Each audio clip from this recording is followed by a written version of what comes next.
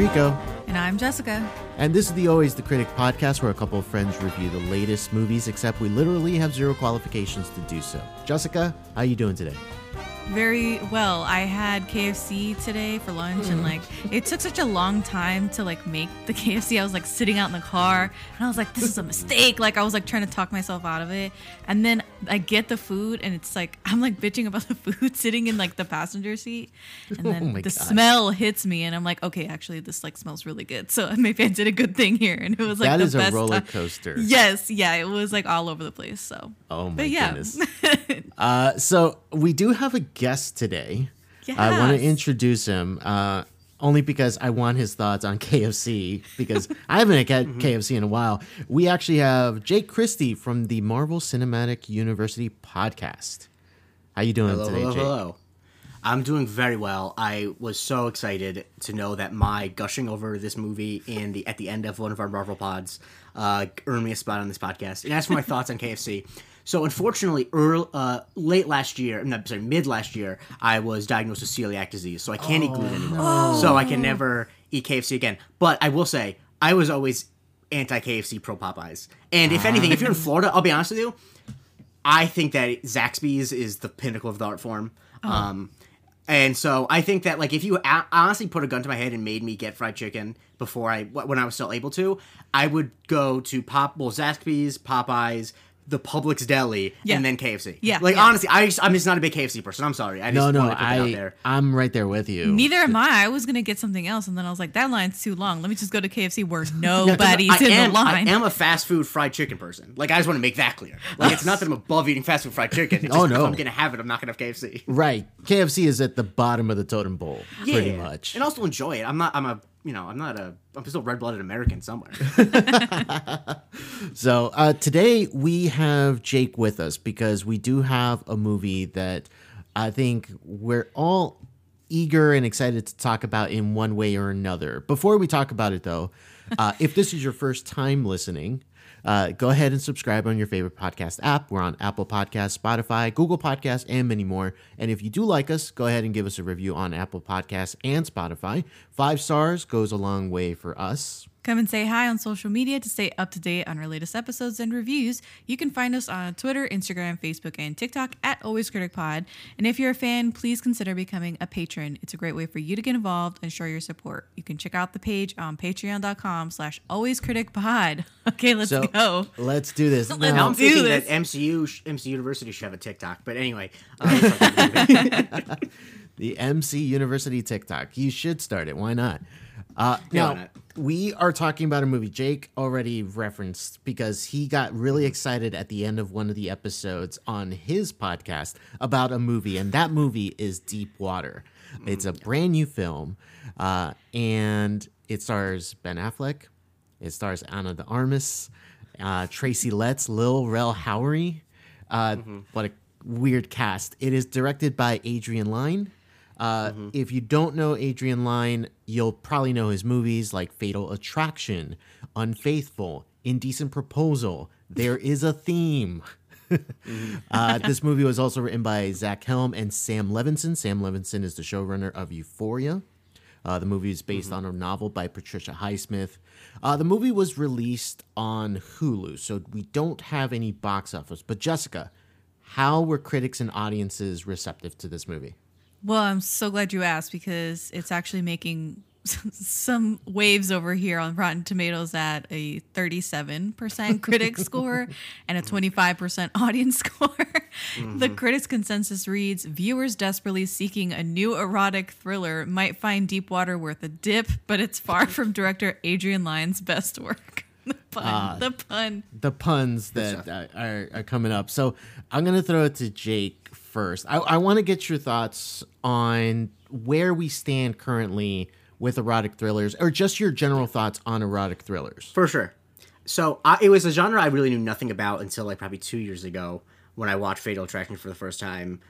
Because to quote, I remember on the Fatal Attraction Rewatchables podcast for The Ringer, Wesley Morris said a thing that I think I hear in my voice all the time. I mean, in my head all the time. He said when Bill Simmons was asking him a question about what they would do if they made that movie today, and he's like, "Bill, no one in movies is fucking anymore." That's really the problem. And But and not to be glib though, like but that I think it's very significant. And I remember I always talked to my mom about this. How What? no, you'll get here. Also, my mom knows that I'm weird. That old people talk today about how culture is so fucked up now, but back in the day, like in the 80s, people were having sex in movies way more often. Like it's just actually very rare for people to actually have sex in movies. And so I think the erotic thriller kind of died. Ironically, with Unfaithful, I think it's probably like the last gasp of it before Adrian Lyne tried to bring it back. I think that they are a movie that is... The thing that makes them interesting is that they are thrillers where what it's about is always kind of the same with like love or that the transgression is always the same. It's always sex. So I think that there's always a place for them, and I hope they do come back in some regard. Mostly because I think that this movie shows they are one of the best ways to see the eccentricities of a filmmaker in a movie. You know what I mean? Like if you make an erotic thriller, you are set. You can't make an erotic thriller without telling the audience way too much about yourself. Yes. And yes. Yeah. I mean, Adrian Lyne himself, like, just think about the premise of something like Indecent Proposal, where it's like, hey, I'm going to offer you $1 million so I can sleep with your wife. Like, who comes up with that? Who decides, I'm going to make a movie that with Robert Redford and Demi Moore and Woody Harrelson. And it's going to be like an amazing movie, or it's going to be something that people talk about. But just having that thought process, and Adrian just has so many. I didn't even mention all of them. Like, there's a few more in his watched repertoire. all. So I the only ones I'd seen before, this I first saw that like before I started preparing to watch this one were Fatal Attraction and Unfaithful, and I watched all of his other movies except for his small first one because I couldn't really find it, and his version of Lolita because I'm not trying to end up on a watch list. So I think that. He just so clearly, I think, is enamored with not just sex specifically, but the moral gray area that people are willing to explore in search of or in spite of sex. Like, Indecent Proposal is about, like, what does sex mean and how will people be willing to give that part of themselves up for money.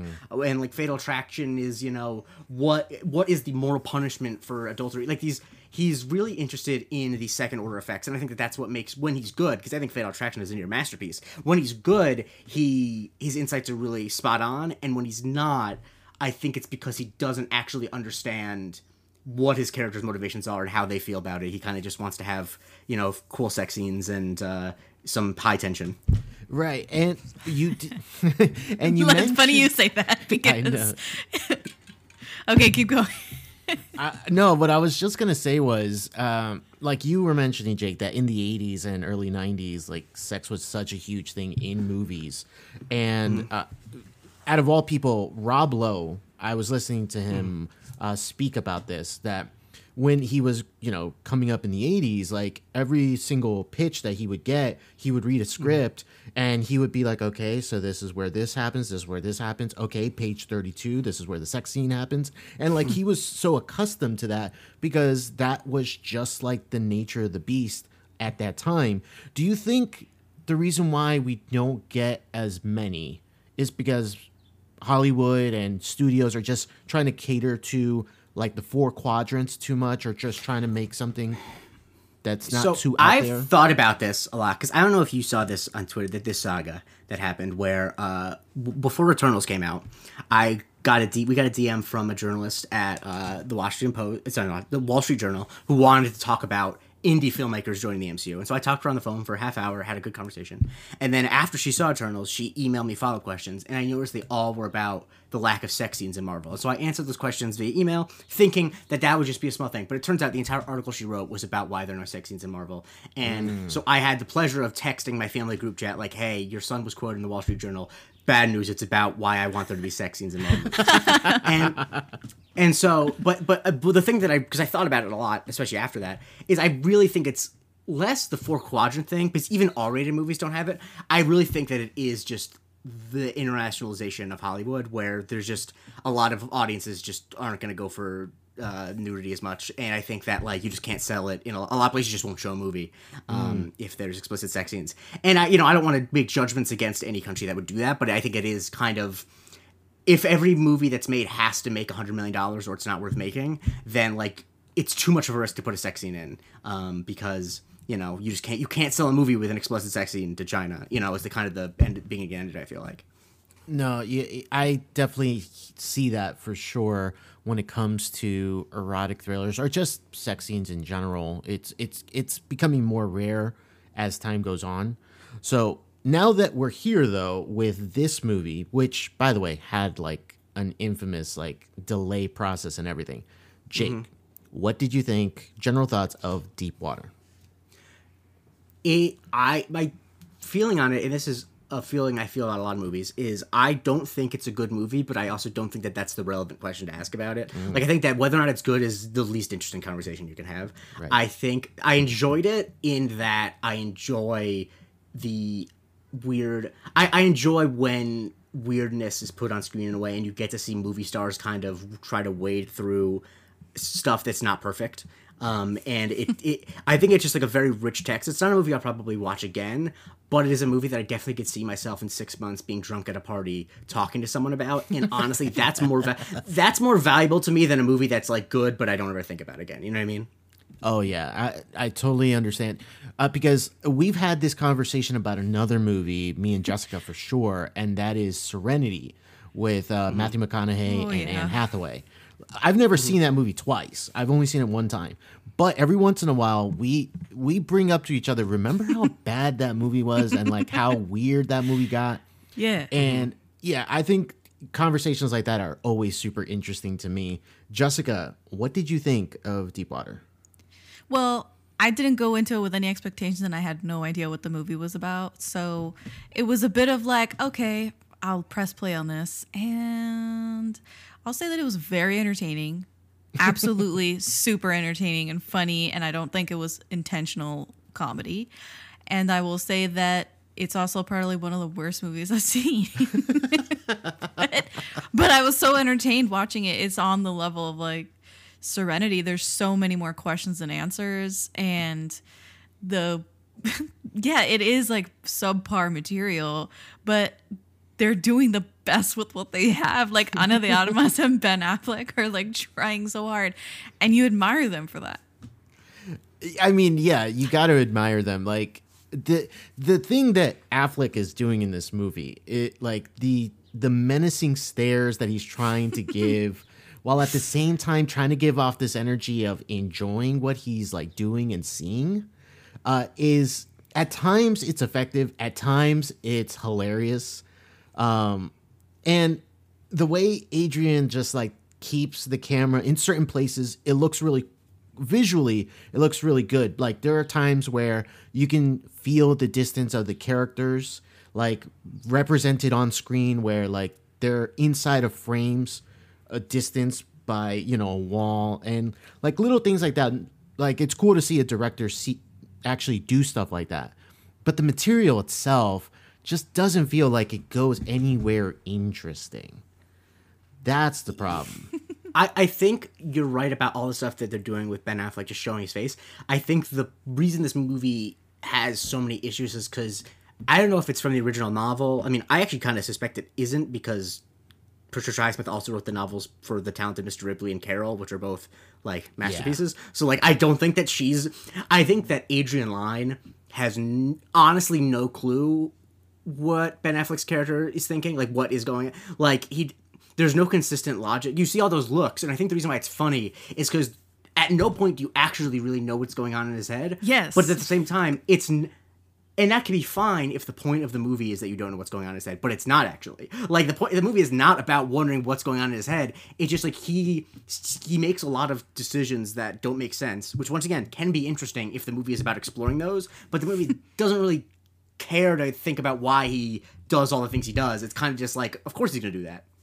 Yeah, I sold it to myself in my head as, oh, this is like a reverse Gone Girl, except it's like Ben being the essential villain, like quote unquote. And I can't even give it that much credit. Like I honestly did basically the same thing where it's like maybe he's like a sociopath and this is Right. all part of it, but it's like no, because the text doesn't support that at all. No, like that, No. the text doesn't give you that.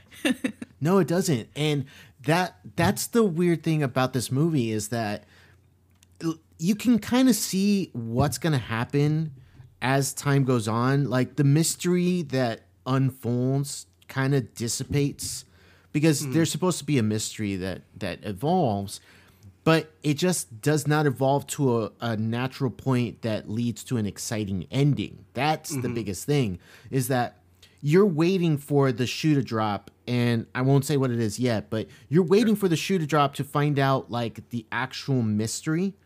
But then when it gets revealed, they don't take it somewhere that you can think, oh, wow, that was a great way to wrap up the story. No. They just like kind of, it just flatlines after that. Now, And I feel like if you have a mystery like that, you need to give another interesting alternative that what it could be. The question was just, is he doing this? And if the answer is no, then it's not interesting at all. And so it's like the answer has to be yes because they're not providing another explanation for what's going on. And so it's like, oh, it's just like, okay, so either he is doing all these things or this is going to be the most boring end to a movie ever. Like it's just. yeah, you're right about that. So before we get into spoilers or anything, does anybody have anything else they want to say about the movie? We can move into our letter grades. We actually changed our system. We graded A, B, C, D, F. Okay. So, Jessica, do you want to give a grade? C-. C minus.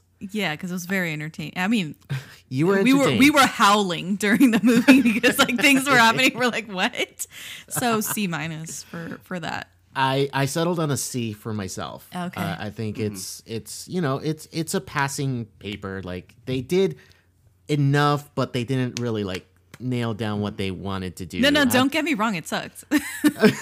Yeah. How about you, Jake? Yeah. I would say a C because I can't give a C is part of the floor of any movie I enjoy watching.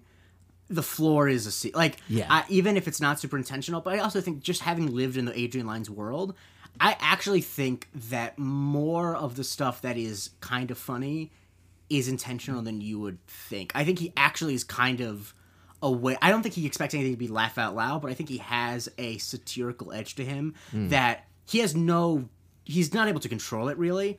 So that's why sometimes it's like, what the hell is going on? Yeah. But I don't think that the material is super serious to him. I don't think he is treating it as serious as a heart attack. Is I think why I'm willing to give it more benefit of the doubt. Right. I think he's having fun. We were just hoping that it would be maybe a little bit smarter with the fun, Yes. or Yeah. it was still entertaining, but maybe just a little bit more. So let's go ahead and let's talk about spoilers for Deep Water right after this. The greatest trick Houston, we have a problem. I am your father. I see dead people. the devil ever pulled Pay no attention to that man behind the curtain. was convincing the world You can't handle the truth. he didn't exist. Oh, what's in the box? All right, let's go ahead and let's talk spoilers for Deep Water. All right.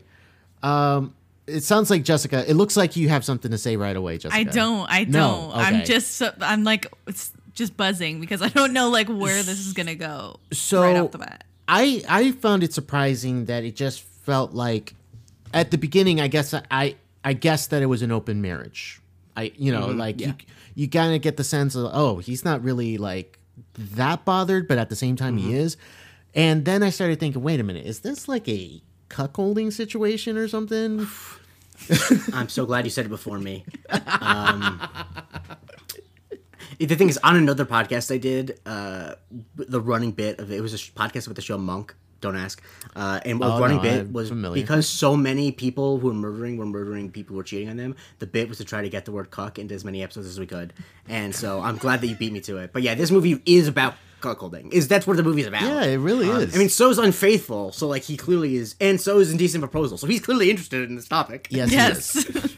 Yes, he is. And but I will say that some of the people that they get for Ana de Armas to like play off of are just like so dull. Like maybe they are, good looking, but like they have nothing there. So you're always more interested in the Ben Affleck character. Maybe that's on purpose. Maybe it's on purpose that we have these guys generic, like, hey, generic good looking guy here, and Ana de Armas is flirting with them and kissing them and all that. But none of them are interesting to me at all. No. I feel like the movie would work better if, among other things, if you cast a Tracy Letts type in the Ben Affleck role, where you could imagine that, Ana de Armas, when she was young, new to the country, had a kid with this guy, and he's controlling, and he gets jealous. But it's like, not only are none of these guys interesting, they're not notably better looking than Ben Affleck. You know what I mean? Like, Ben Affleck is still really hot in this movie. So right. No, but I'm serious. Like, I think that really matters. Like, a part of the reason why Unfaithful works better than this movie does, because even though Richard Gere is really good looking in that movie, you see Olivia Martinez and you're like, of course, who could say no to that? Whereas this, it's like, especially the guy at the beginning, the guy with the blonde hair, it's like, I think Ben Affleck's a better looking guy than this guy. I don't know why you're with this guy. Yeah, he was like the worst one. Like, as far as looks go. Right, as far as looks go, it was just like generic young dude. That's pretty much is what he was giving off. Well, I think that in the same... Okay, so this is my take. And this is... I don't know why I'm like doing such a weird, deep take on a movie that seemed pretty shallow. But anyway, Ben Affleck is clearly like a genius, very intelligent. And it's up in the air whether he does or does not hold that against Ana de Armas' character. And how he kind of feels superior to her in that respect, because she came to this country, she doesn't seem to have a job, she doesn't seem to have a career, and is kind of offended every time he is saying something that's pretty smart. So she chooses fools to fool around with all the time, and it kind of makes her feel better about herself in that respect. It feels like the power dynamics was like a big thing. I think that's an interesting reading of the movie if the other two guys were exactly like the first one. But Jacob Elordi is like a piano savant, and Finn Wittrock plays like a guy who builds sustainable housing in Brazil. So it's not like they're hot, not they're necessarily not dumb. Fools. Yes, right. Exactly. But she does seem to have a lot of manipulative control over them. For sure. And that's also plays into like her feeling more powerful than them, and like feeling like she's getting her kicks off of them. Mm-hmm. And I think she still is getting her kicks off of the fact that she knows she could get a rise out of her husband. Yeah. That is her big, that's her big thing.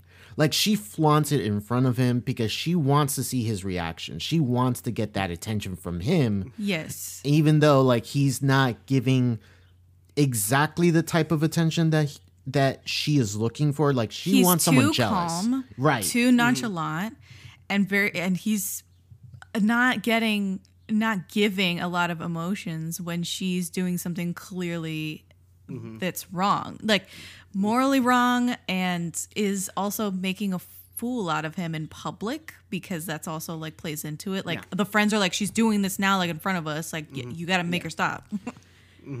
That I found interesting, is that the friends were kind of like backed into a corner of like, I don't know if we should be like allowing this to happen anymore.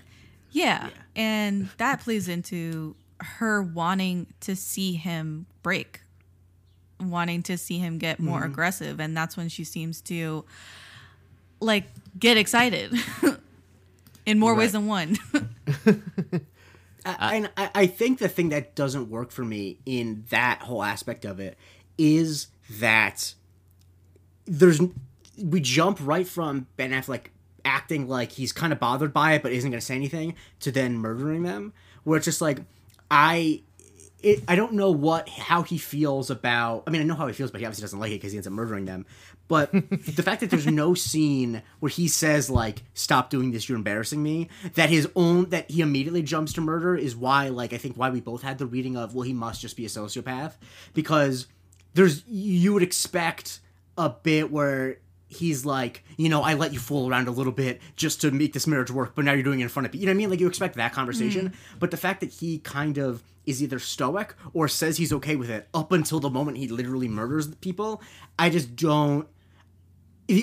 I don't believe the thing that's hard to track is like, what is he feeling internally that he somehow feels like his only options are to just stay quiet or murder them. And they don't create a character that makes me believe that he is that crazy that he would do that.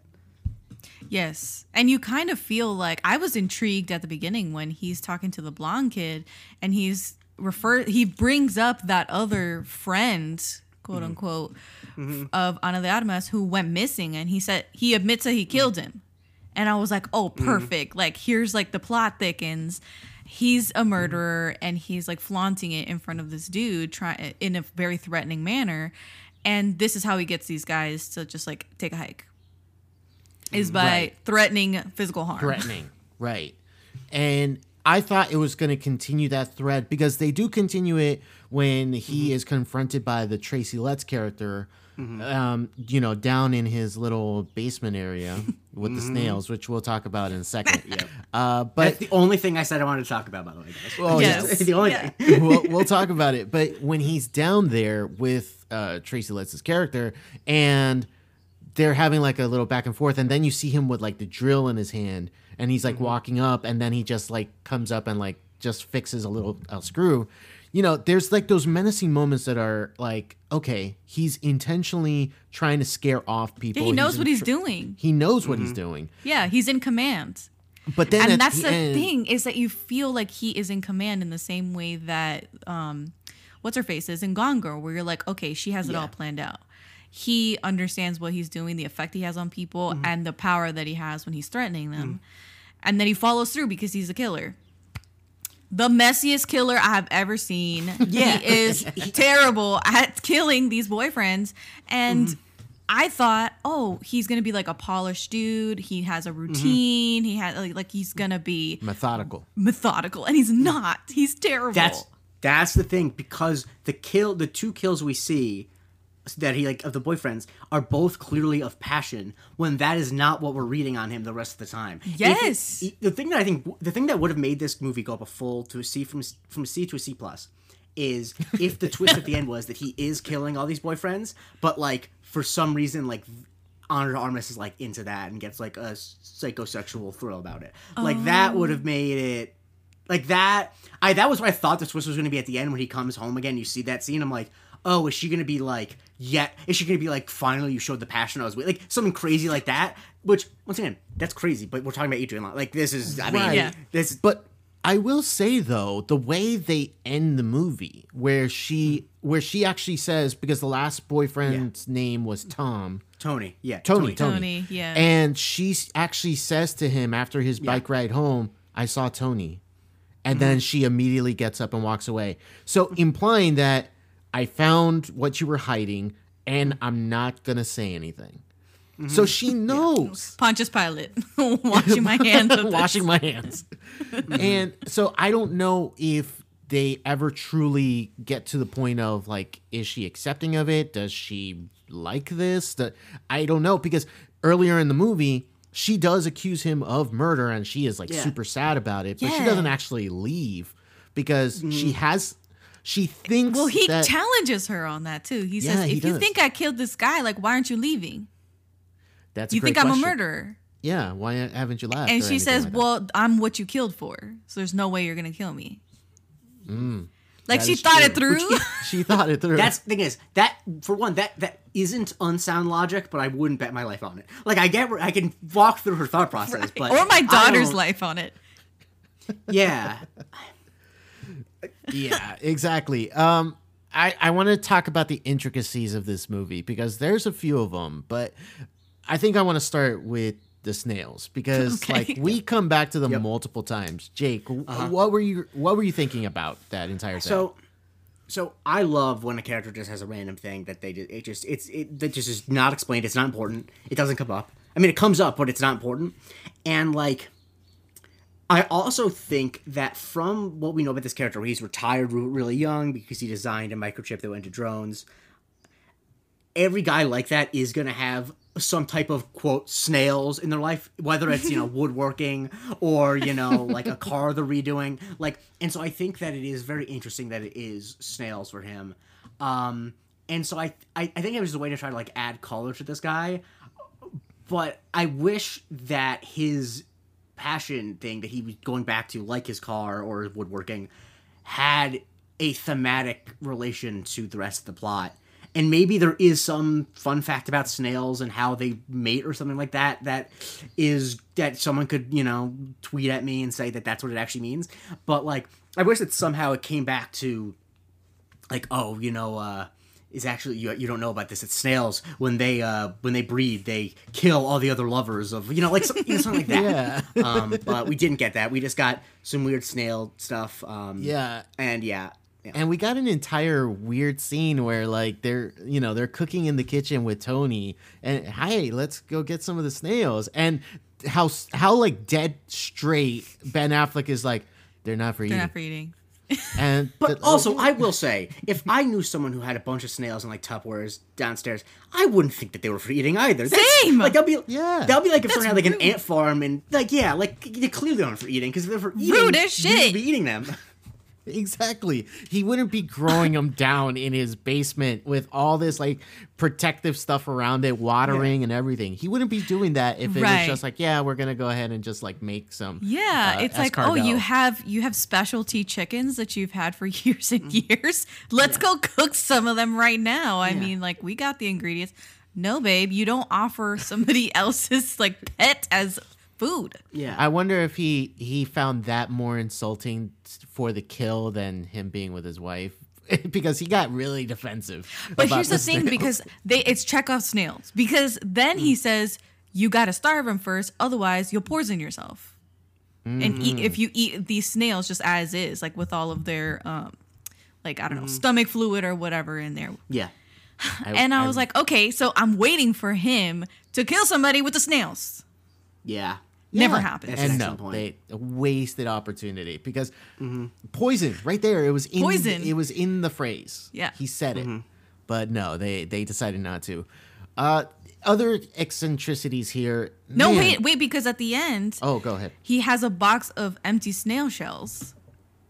So what was that for? Like, did he kill a bunch of snails? Like, I couldn't quite wrap my head around why there was like a I mean, I think snails probably die quickly enough where you get some shells. oh, true. yeah, But it was I don't just think, bizarre. It was bizarre. Yeah.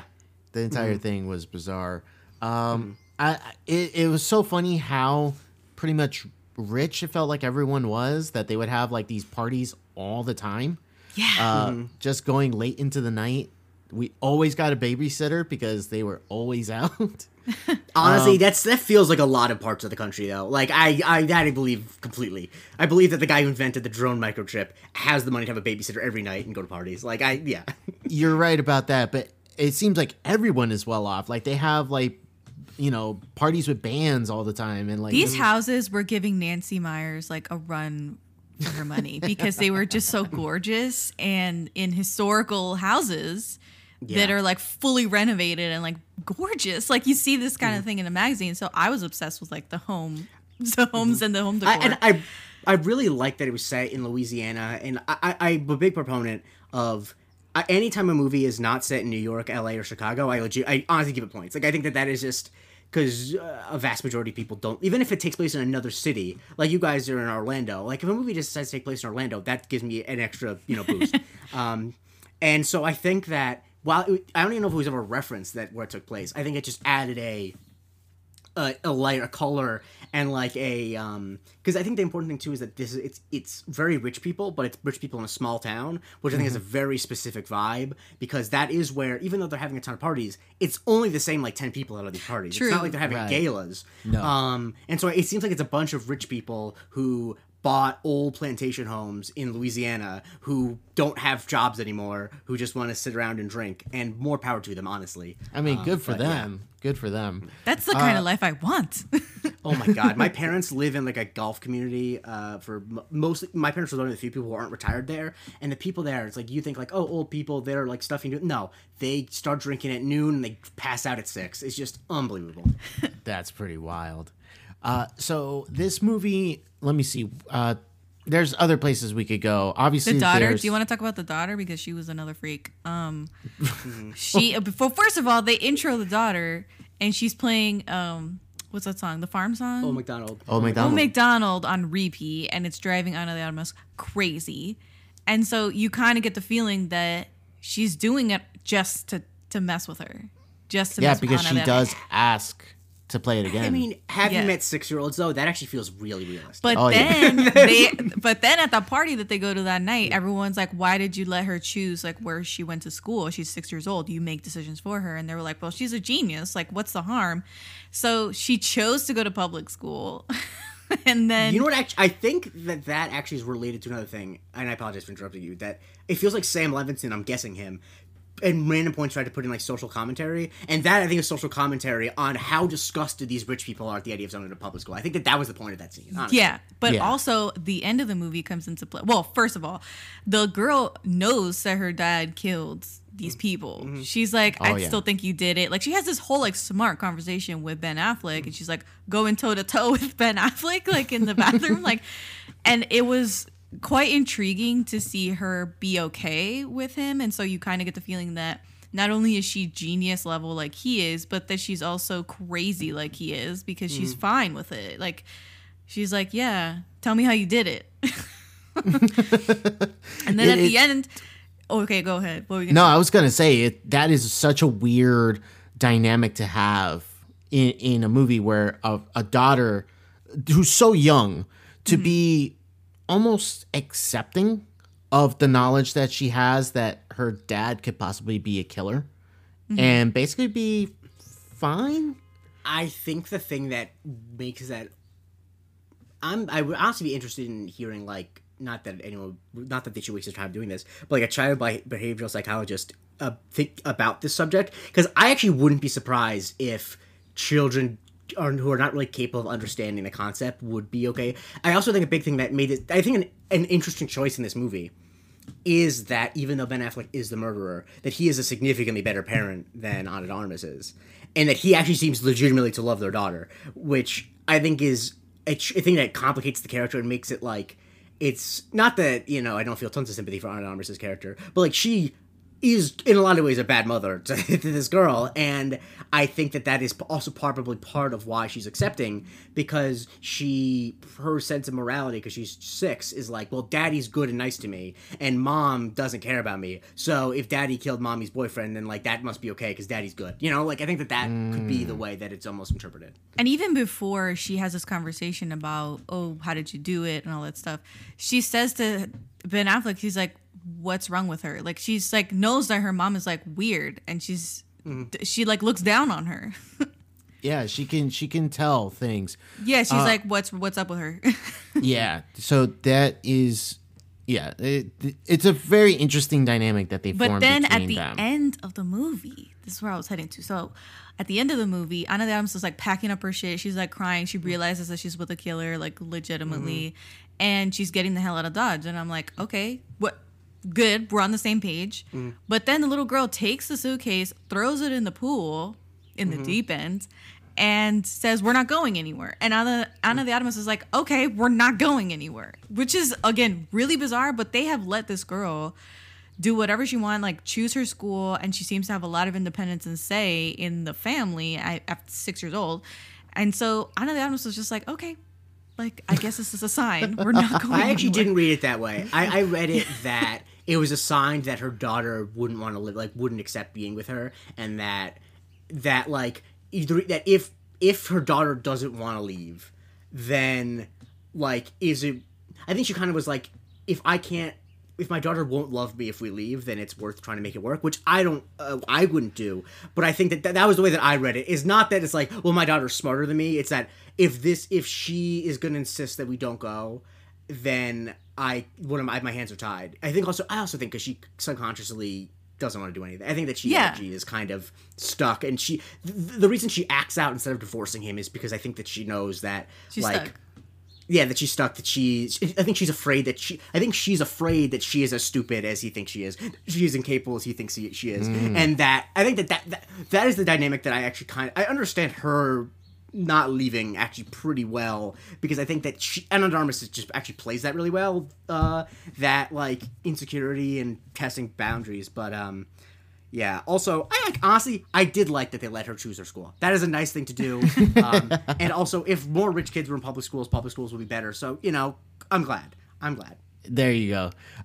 So let's talk about the climax of this movie, because I think this is where I think Screws come maybe all loose. of us, yeah, Wait, I think we all which kind of climax? There feel. were at least 2 sex scenes. Sorry. I'm sorry. Oh yeah, we haven't talked about any of the sex scenes. Did you want to yeah. dive deep on that? No.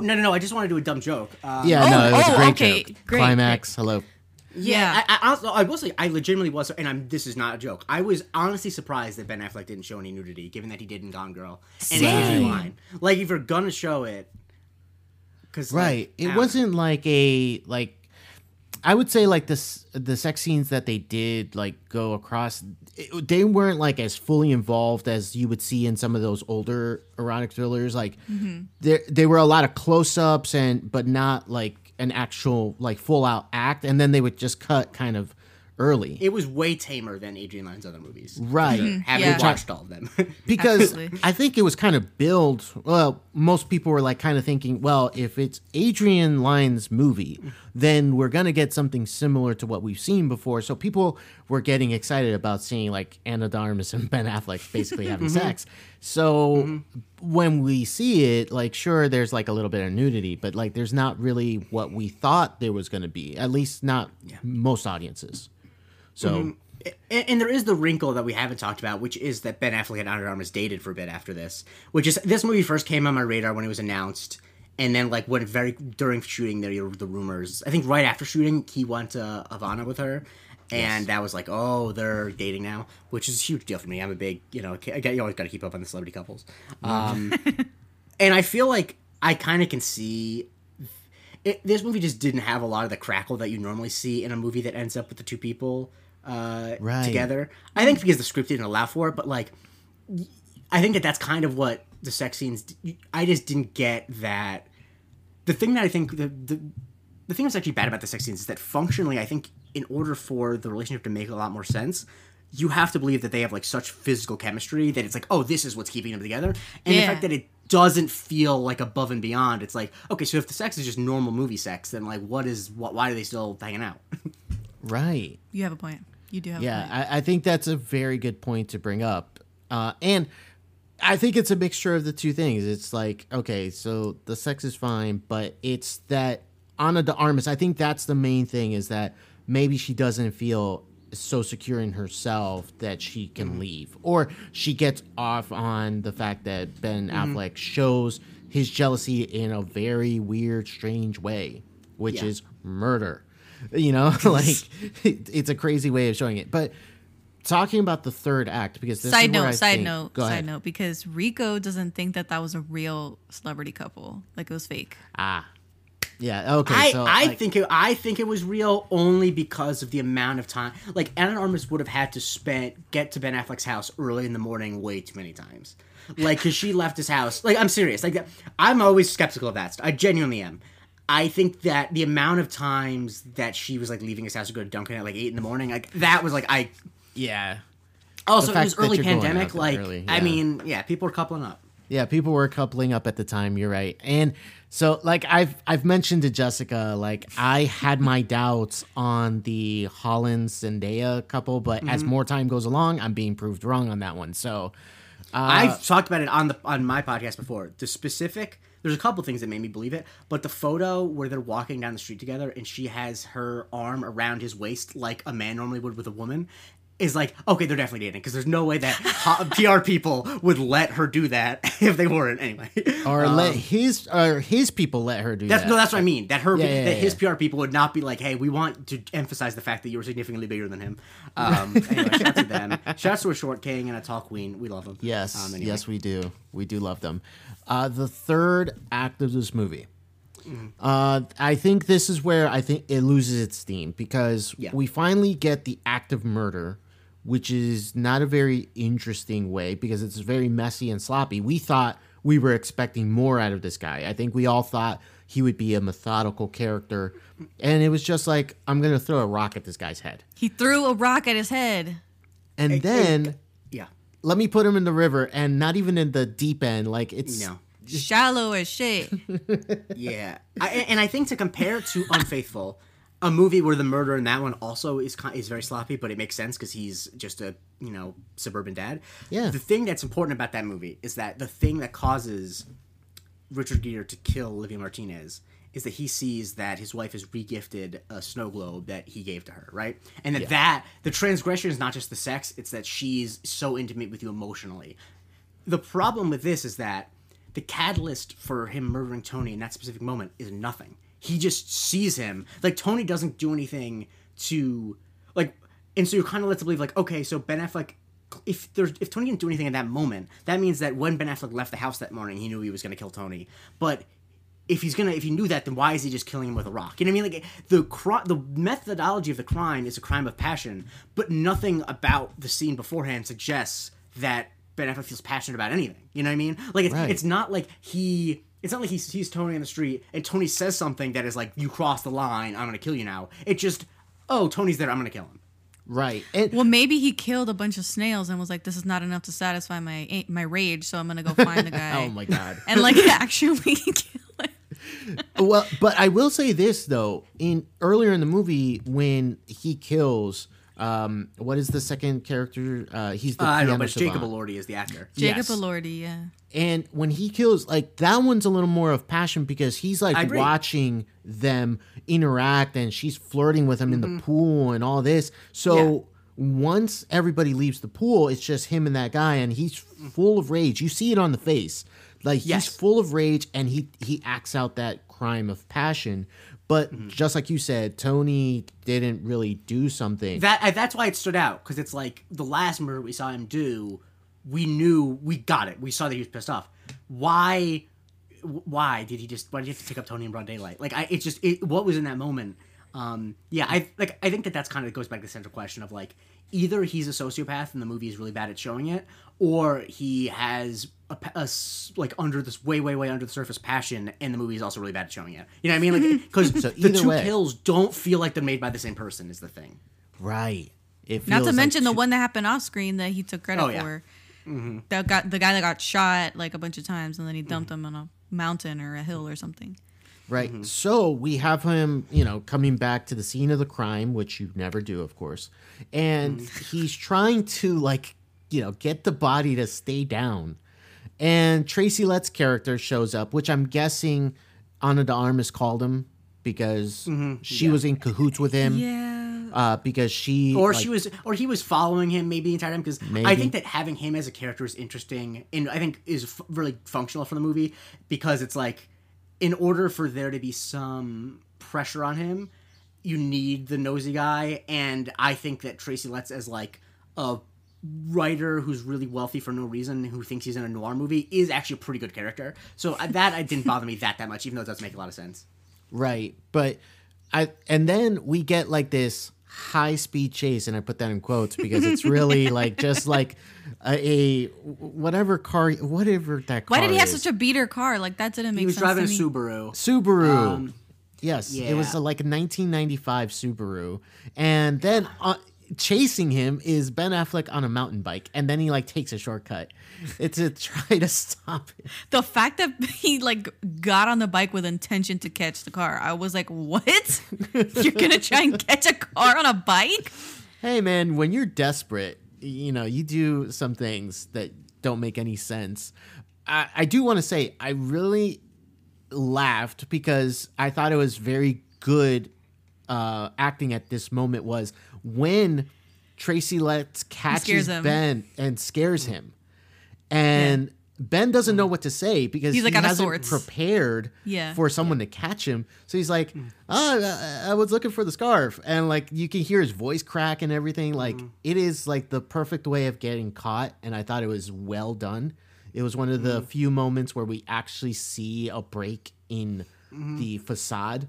I thought it was great, but they man, I just wish it would have carried into something more than just... I think that the moment that I assume this is in the book, and so I can't, but, like, away from the book, the moment that the decision was made that it's Tracy Letts who has to die in the scene as opposed to Ben Affleck, I think that they really kind of cornered themselves into a lot of uninteresting endings.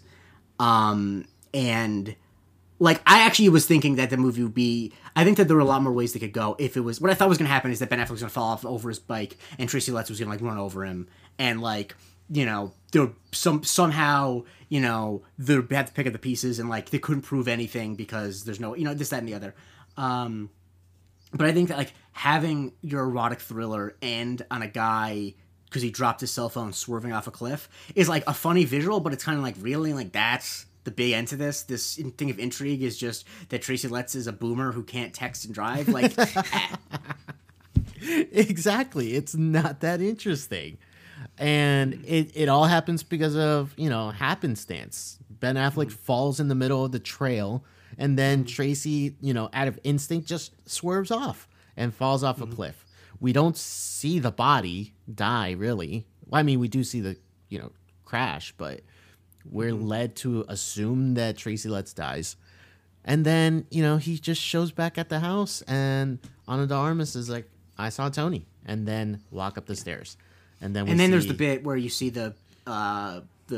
stuff burning, the wallet. Yeah, which I thought was, once again, that's why I thought it would be interesting if it was like she's okay with it because it's like a sexual thing where it's like she's going to help him, you know.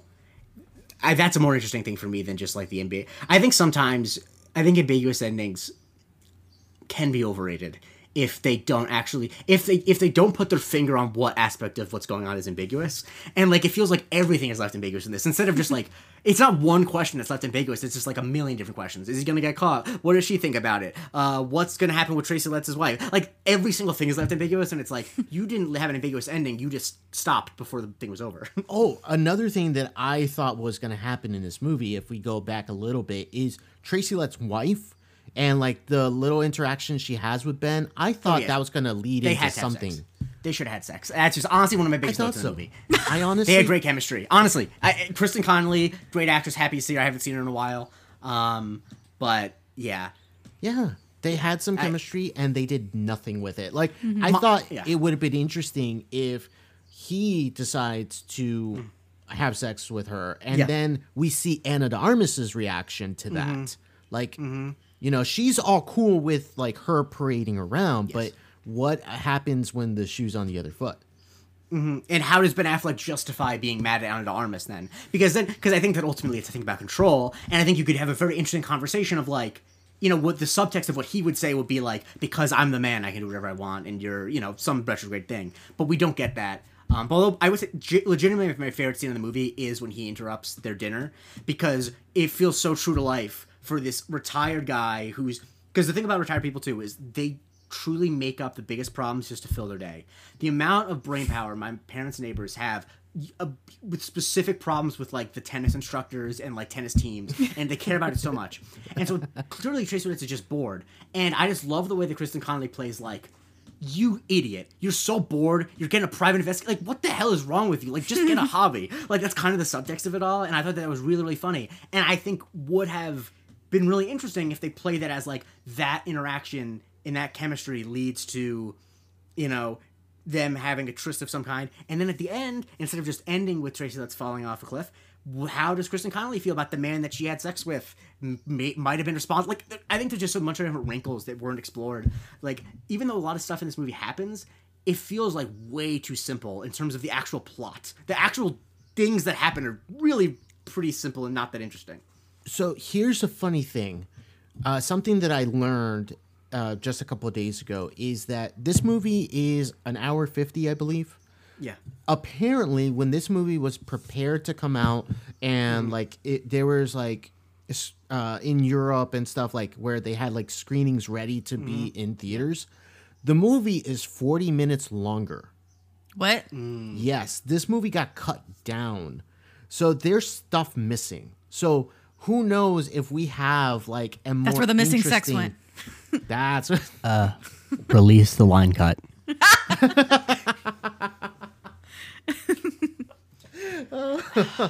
That's honestly that makes me mad because it's like you're putting it on Hulu, like it's not. I don't know. I guess that Hulu's probably going to do some. This is actually a pretty relatively big movie for Hulu because Hulu is kind of doesn't have as many event films as other streamers do. But Yeah. come on, release the line cut. Yeah, if know. you're gonna release it on streaming, just release the full thing. You know, release it with the full vision. Like, why are you making edits and cuts to cut it down to 2 hours? Like, I can understand, like movie theaters, like you want as many people to go see the movie and buy tickets and whatever. But like on a streamer, who cares? I would honestly bet a lot of money in that case that there is a sex scene or some type of romantic scene between Kristen Connolly and Ben Affleck. Specifically because the scene at the school is completely unnecessary. Like you feel they have legitimate chemistry and they're clearly setting something up. And I think it's also interesting too that like while not the same gap, like that the gap in age between Tracy Letts and Kristen Connolly is kind of the same. What's presented as Ben Affleck and Ana de Armas, just that moved up a few years. And I think that that's also an interesting thing. But yeah, I mean, I think that there's so much more to do with that. And yeah, you just kind of blew my mind. I'm just thinking about all the different things that make a lot more sense now, knowing that so much of it was cut out. Because that's way too much to cut out of a movie. That is that way just too much doesn't time. 40 a movie minutes, can't be insane. good if you edit 40 minutes out of it. It can't be. No way. Because the original intentions behind some of the plot mechanics or some of the story details don't make sense when you cut that much out. Because, like you said, that example of them at the school, how is that interaction happening when the only other interaction they've had before that scene was the dancing scene? Because in order, they danced at the party, she shows up at the school to meet him, and then we have that confrontation in the backyard. It happens in that order. So there's something missing for her to feel confident to go to him. There's something missing there, because if not, we would have definitely like seen how she felt so comfortable seeking out after him, searching for him. So yeah, there's stuff missing. So that. But then they really left stuff disappoints in, me. like him just like going on long bike rides, like all over, and they left in him going to his studio space where he like solo publishes like random photography and shit. So like that was left in, but then like other sort of building plot elements were like maybe taken out. So it's bizarre. It's all weird. Yeah, it's so weird that they left certain things in that didn't really like push the story forward, but they took out the stuff that I think may have made a difference in how we view the plot. It's so weird. Yeah. Very weird movie. Maybe there was more snail action. Honestly, I wouldn't be surprised if they had like a big plot, like a thematic summation with the snails. Yeah. Yeah. Because the snails just being so like prevalent, there has to be a reason that they're And so it's prevalent. memorable. Like they put such a memorable animal in there for him to Right, be and the way he cared like for. holds them at a certain point, Yeah. like the way he holds them on his fingers and they're like interacting with one another, it's just like visually, like the things are there, but the reasoning why is just not. And I think that there's like, I think that the visual part, you're right. I think that they're very gross, but I think they are such a visually striking animal when they're shot in like a very close up view. Like it just, and I think that you can have, like, I almost think that you could have like, this is so terrible, and I really don't wish this happened. But if you told me there were snails in this movie and Adrian Lyne was directing it, I honestly would have expected that there would be a scene where you see a sex scene and they cut back and forth between snails having sex and the characters having sex. And honestly, in the 40 minutes that's not there, I honestly could see that being there, because that feels like, if you know what I mean, like that just feels like his move. And I would be like, in the moment, I'd be like, oh, I don't like this. But in hindsight, I'd be like, you know what, nice, good for shooting your shot, Adrian. That's an interesting thing you just did there. 81-year-old Adrian Lyne, I believe. 81. God, just still cranking out movies. Still cranking out I'm so glad he was able. I'm glad he was able to make another movie, because it Yeah. would have really sucked. It would have sucked if he didn't get another chance to, you know, show us his perverted ways. Although it wasn't as, you know, crazy perverted as I would have thought it would have been. Look, I know that makes it sound weird, like I wanted more. No, But but an interesting thing that I saw when I was doing some reading on Adrian Lyne is that a thing people point out is that in his erotic thrillers, they all end, for the most part, with 9.5 weeks. It ends with the main character being single, but like getting out of the toxic relationship. But the other ones, they end with the nuclear family staying intact, or like that. Like Fatal Attraction ends with them being fine.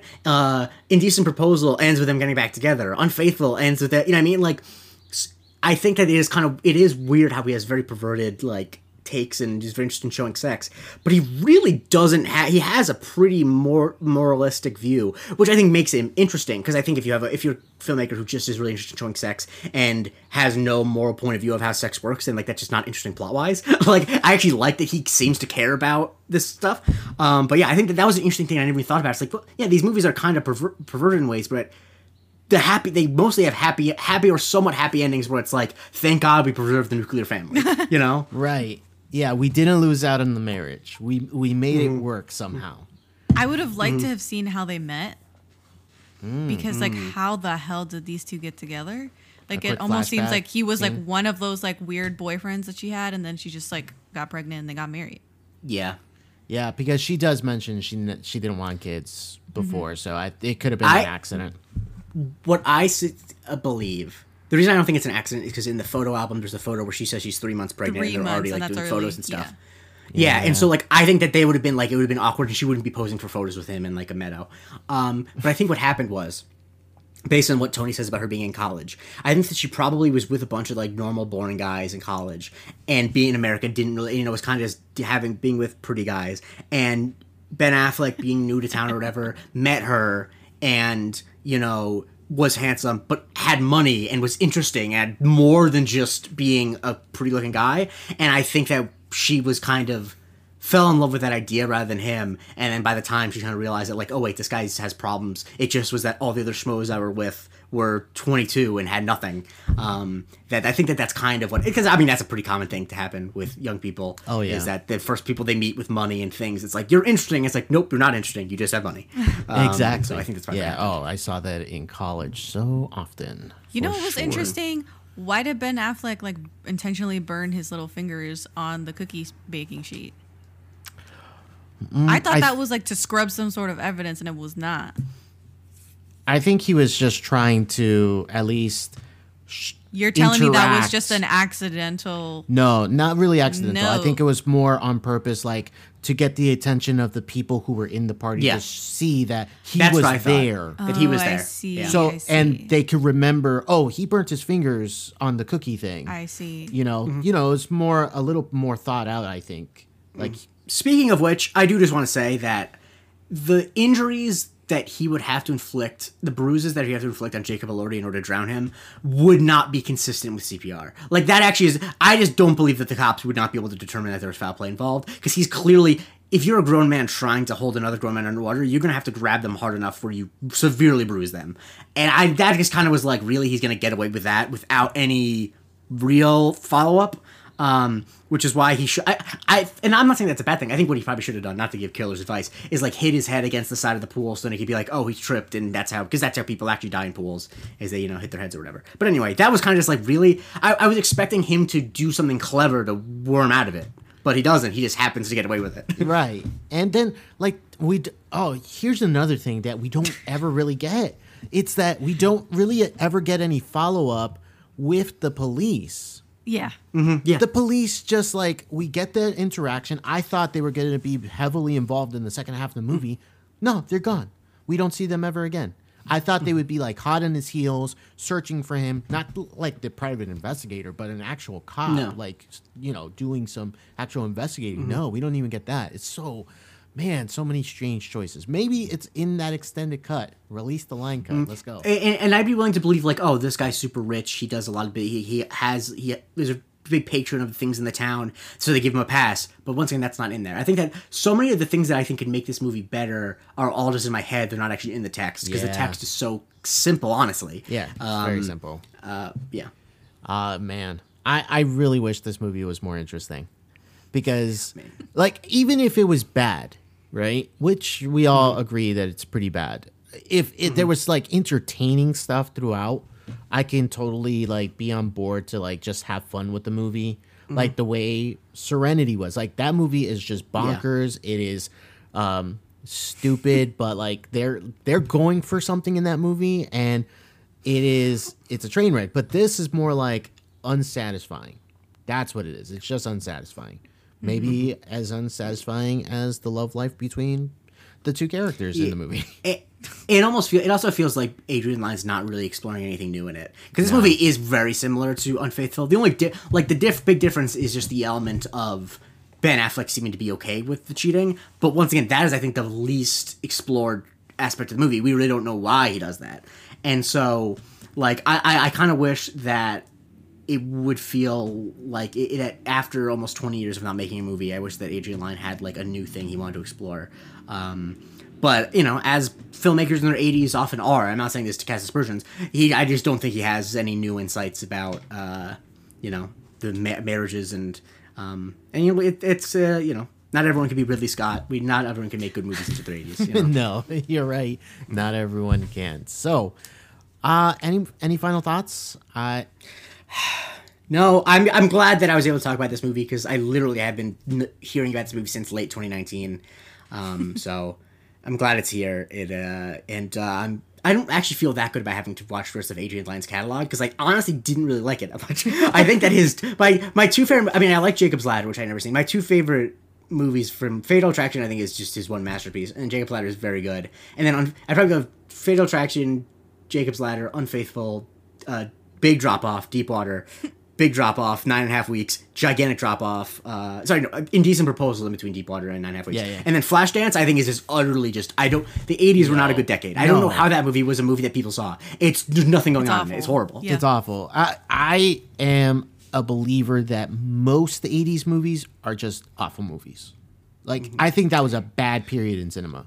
Like, obviously, the amount of time that audiences found it acceptable to do nothing except watch someone dance poorly is really crazy. Yeah, it's insane, like, what they got away with in a lot of 80s movies. Like, obviously, not like Indiana Jones, Back to the Future, not those, but we like, don't.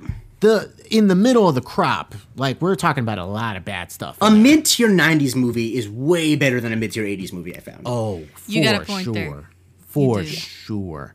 And so, yeah, well, I think that wraps up our conversation on Deep Water, the new film with Ben Affleck and Ana de Armas.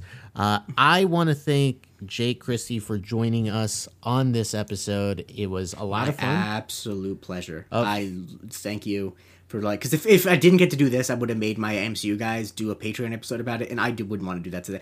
Anthony Canton III, the sweet man, would not be able to talk about this movie, and so I'm glad I was able to do it here. Of course, anytime. Believe me, we enjoy having you here. Where can we find you online?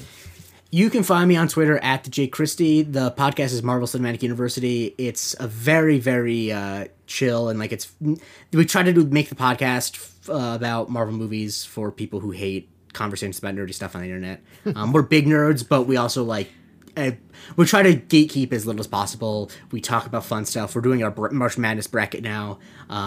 You know, it's just really just a great time, and I love those guys. And yeah, check it out if you're interested in that stuff and you hate the conversation about nerdy stuff on the internet. Check it out. Yeah, definitely check it out. That bracket, I was very disappointed that Kate Bishop got eliminated by Valkyrie. I wasn't. Yeah. Well, because the thing is that I don't know if you saw, but the original poll of it got attacked by bots. Yeah, I saw that. And so after that happened, I was rooting against Kate Bishop, because it's like, I don't want the person who did that to have the satisfaction of having a win. Having the win. So who do you think wins that? I think it's Yelena. I feel bad. Either Yelena or Rocket Raccoon, and I don't want it to be Rocket Raccoon, because he was on the borderline of... Because it's side characters. And I said that basically whoever's not the main character of the movie. And a lot of people are like, Rocket's one of the Guardians. The movie's called Guardians of the Galaxy. And it's like, the movies are about Peter Quill. Shut up. Like, you know, anyway. Exactly. But I don't want to have to deal with that, so I'm rooting against him a lot. Because I know people will be like, of course a main character won it. And it's like, okay, whatever. Okay. But yeah, I want Yelena to win now. Because I think that in terms of a character just fucking stealing an entire movie. I mean, that movie's not good, and she blows everyone off the screen for the 40 minutes she's on screen. So, oh, for sure. Anyway. For sure.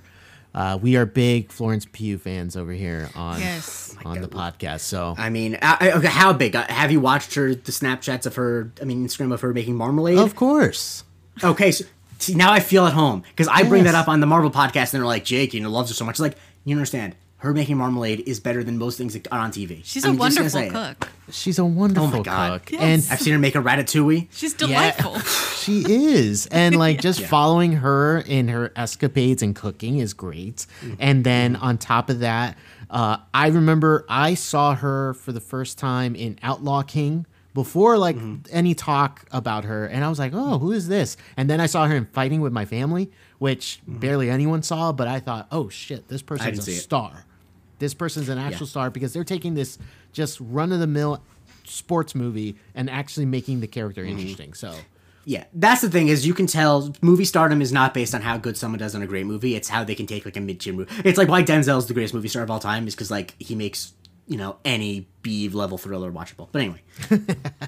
there you go. Fair. So, all right, so I want to thank Jake Christie one more time for joining us on this episode.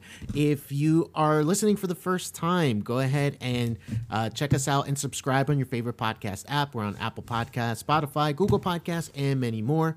And if you like us, go ahead and give us a review on Apple Podcasts and Spotify.